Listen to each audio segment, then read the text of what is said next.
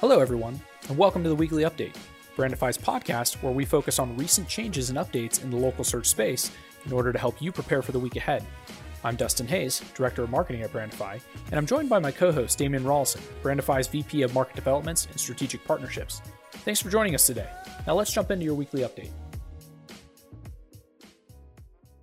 Hello. In our first item for this week, there's a new study from Bright Local called the Business Listings Trust Report 2021. This is a survey of about 1,000 U.S. consumers about their habits and preferences when using online directories to find information about local businesses. The report reinforces the central role that directories play in local search. Some of the highlights are 94% of consumers reported that they used a business information site in the last 12 months to look up information about a local business. The most popular platforms are Google by a pretty large margin, followed by Facebook, Yelp, Instagram, and Siri. 85% of consumers surveyed found incorrect information in online directories in the last year, a pretty large majority, with 63% of them saying that incorrect information would make them choose another business. This is really a central theme in the report. In other words, consumers frequently encounter incorrect information about businesses online, and this experience often causes them to lose trust in that business and move on to find an alternative. The survey reinforces the notion that businesses really need to achieve a high degree of accuracy and consistency across all popular local search platforms that are favored by consumers who are looking for local information. It is now official. The site manager role in Google My Business will be sunset very soon. We shared the first signs of this news 2 weeks ago when Google My Business updated its help documentation to indicate that no new site managers could be created.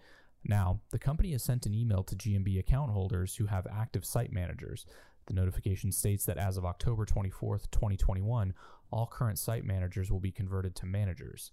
The removal of site managers leaves three types of user roles: primary owner, and manager.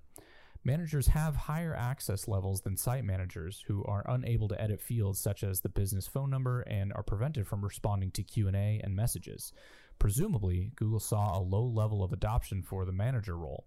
We know that, though the chain and franchise brands with complex hierarchies have found the site manager role useful, this change requires some adjustments and will place the onus on partners like Soci to support more flexible permissioning.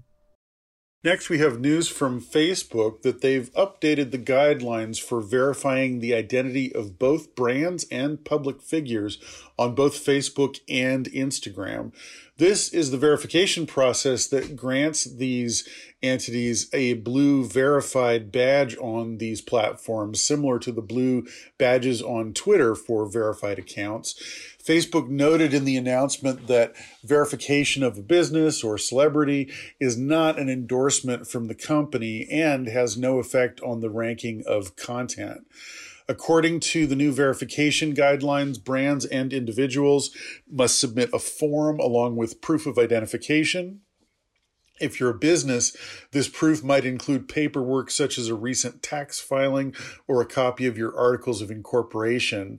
If you're seeking verification, you also must put forward a claim that your page or profile is in the public interest, and you can optionally supply evidence from news sources that backs up that claim, probably a more significant hurdle for individuals wishing to claim they are public figures than for businesses who are claiming their brand pages. Though badges may not impact ranking, Facebook does say that they, quote, distinguish notable accounts, unquote, and promote authentic engagement with users. We've all seen many articles lately claiming to give you the tactics you need to tackle the new, more stringent page load requirements introduced by Google's recent page experience update. Now we have a post on the Moz blog from Pam Cronin that provides useful historical perspective on these topics. Cronin reminds us that Google began factoring in page speed as a component of its ranking algorithm all the way back in 2010, with 2015 marking the Great Mobile Shift, whereby the majority of searches were performed on mobile devices. Google first used accelerated mobile pages for top results as a way to create fast-loading mobile user experiences while encouraging all web publishers to make fast page load a priority. Mobile page speed has been a ranking factor since 2018. This year's addition of Core Web Vitals to PageSpeed Experience merely continues the trend by making page load measurements more specific. Cronin offers a range of useful suggestions for improving page speed, including tactics for making your code and content as lightweight as possible, the use of dedicated hosting network via a virtual private server, caching web content using a content delivery network, and other tactics like lazy loading and employing next-gen image formats like WebP. Lots to discover for those trying to win the page speed race.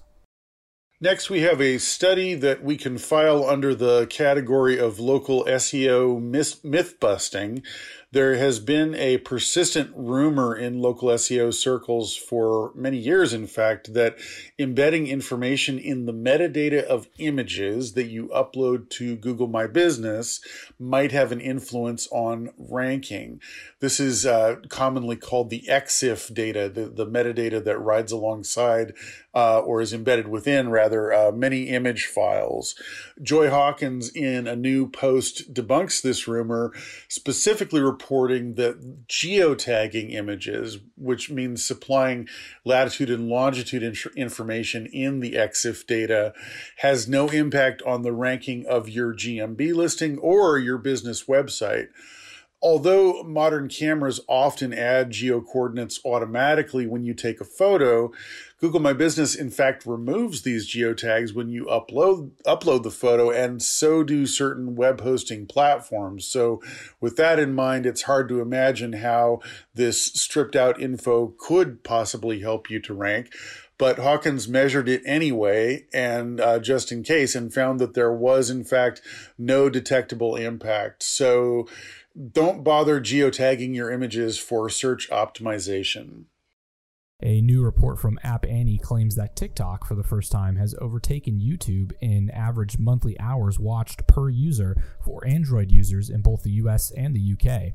Though YouTube still leads in global users and views across all platforms, with a user base of 2 billion compared to TikTok's 700 million, this milestone is significant for the smaller but booming platform. As its influence grows, TikTok is looking for ways to bring businesses and commerce into the platform, recently announcing an expanded partnership with Shopify that allows merchants to sell products via TikTok ads from within the Shopify dashboard, as well as enabling a shopping tab on merchants' TikTok profiles. Merchants can also publish content on TikTok that links back to the shopping experience. Ads can be targeted to TikTok users based on their demographic characteristics and behavioral profiles. Shopify reports that social channels are growing faster than any other source of sales for its merchants, up 270% from just last year. That's a wrap on this week's updates. Thanks for tuning in. Be sure to check us out on Brandify.com and the Brandify blog, where you can find more information about the topics we've covered here today. You can also subscribe to the weekly update on your favorite podcast service so you never miss an episode. I'm Dustin Hayes, along with Damian Rawlson, and we'll see you next time on The Weekly Update.